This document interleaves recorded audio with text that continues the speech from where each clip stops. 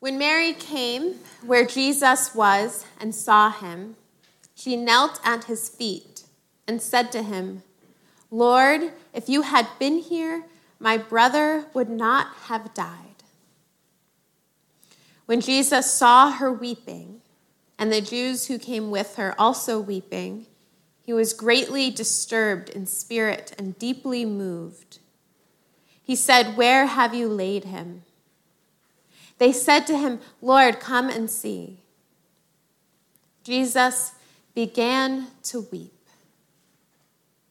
So the Jews said, "See how he loved him." But some of them said, "Could not he who opened the eyes of the blind man have kept this man from dying?" Then Jesus, again greatly disturbed, came to the tomb. It was a cave, and a stone was lying against it. Jesus said, "Take away the stone."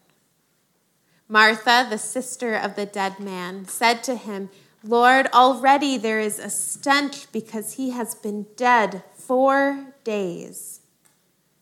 Jesus said to her, "Did I not tell you that if you believed, you would see the glory of God?" So they took away the stone. And Jesus looked upward and said, "Father, I thank you for having heard me. I knew that you always hear me, but I have said this for the sake of the crowd standing here, so that they may believe that you sent me."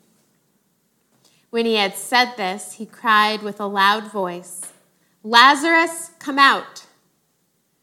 The dead man came out, his hands and feet bound with strips of cloth, and his face wrapped in a cloth. Jesus said to them, "Unbind him and let him go." We hear from the prophet Isaiah the good news that God will make for all people a feast of rich food, and God will swallow up death forever. Then the Lord God will wipe away the tears from all faces. Then we read in the book of Revelation a proclamation of the same promise, that God will wipe away every tear from their eyes. Death will be no more. Mourning and crying and pain will be no more. These are promises for the future, that one day heaven will come to earth and there will be no more suffering, no more pain, no more death, no more tears or reason to cry. There will only be life. And we will live in that full presence of God's abundant love. But until that wonderful day, this day that we look to with joyful anticipation, what do we do now? Where is God now in the midst of all the pain and suffering of this world? In our gospel lesson, Mary and Martha are overwhelmed with sadness when their brother Lazarus has died. And they are angry because Jesus wasn't there.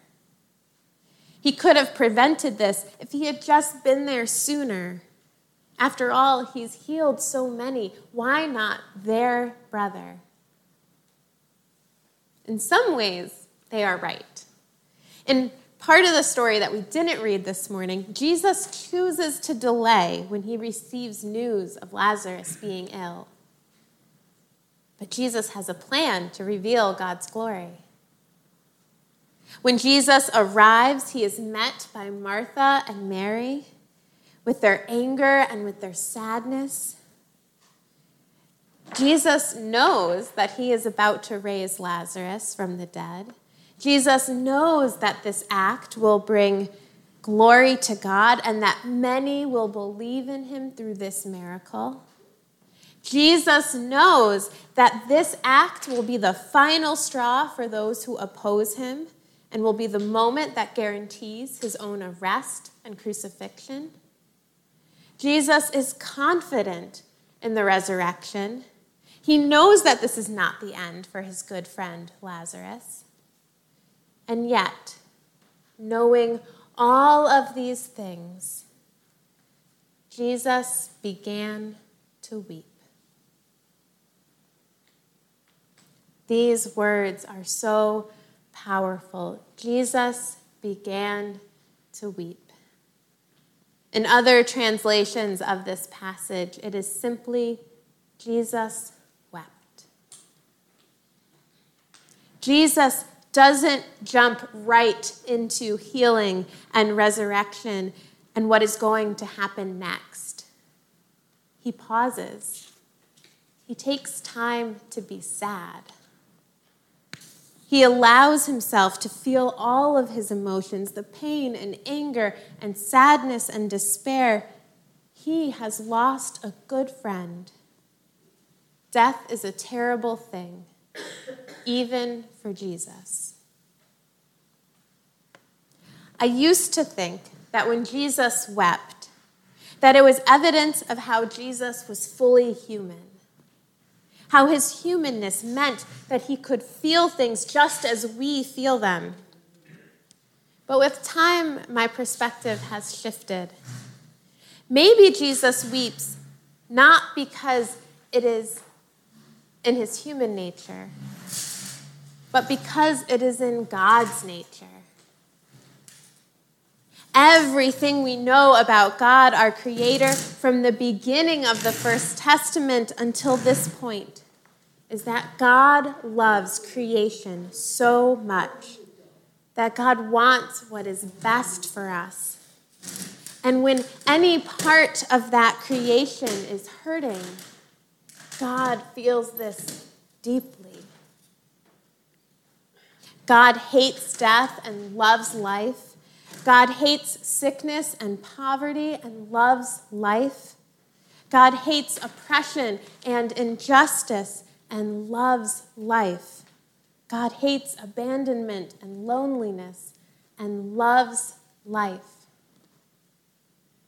God weeps for us and with us because God loves us and cares so deeply.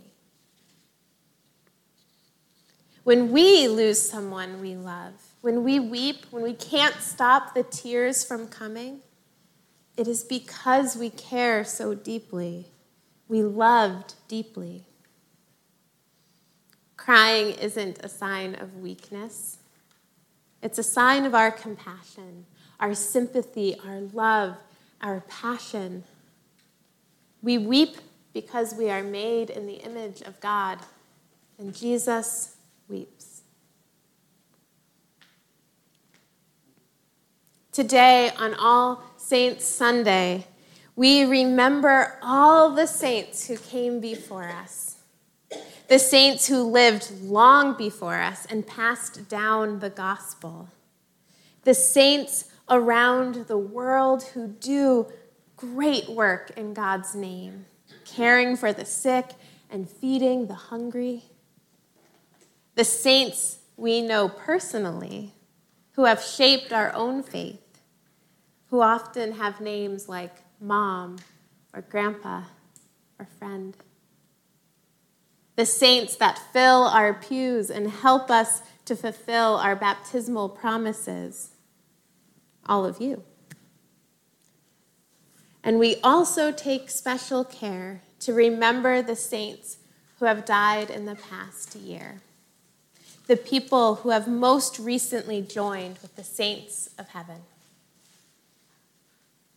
In a few moments, we will name the saints who have passed from this life to the next.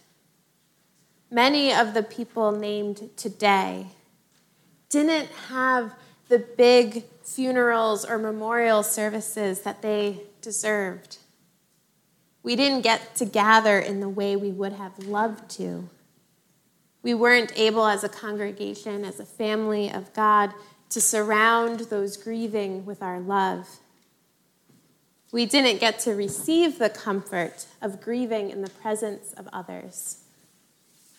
So I think today is an especially important All Saints Sunday. Today we are able to surround one another with our love, to find comfort in the people of Christ gathered. In our liturgy, we will remember each person, naming them at 3 different times, remembering their life, their death, and being born to eternal life. During this time, it's okay to pause and be sad, to weep if you are moved to. We can trust in the promise of the resurrection and still be sad sometimes.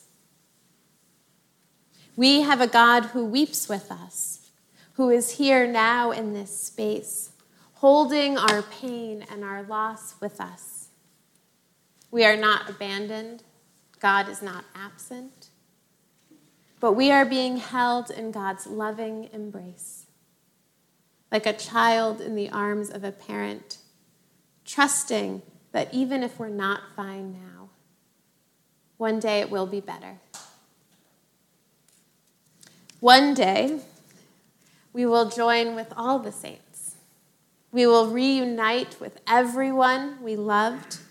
We will see family members who were once sick, healthy, and vibrant.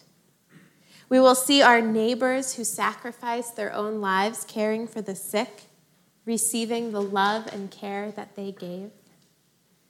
We will see friends who were once struggling with addiction, free from what bound them. We will see loved ones who were in chronic pain, dancing with joy. All who are hungry will gather at the feast of rich food, where all are welcome. And we will realize all that God has promised and see the full glory of God. And until that day, we will hold that hope in our hearts. Like Lazarus, who Jesus called out of the dead. In our baptisms, we died to our old selves and were born to Christ, made into a new creation. It's in this place among the saints on earth that we meet Jesus in one another, that we have received a foretaste of the feast to come, that we have experienced God's love in our lives and the transforming power of that love. We see glimpses of God's heavenly kingdom right here on earth. And we trust that what comes next is so much better than we could ever imagine. Amen.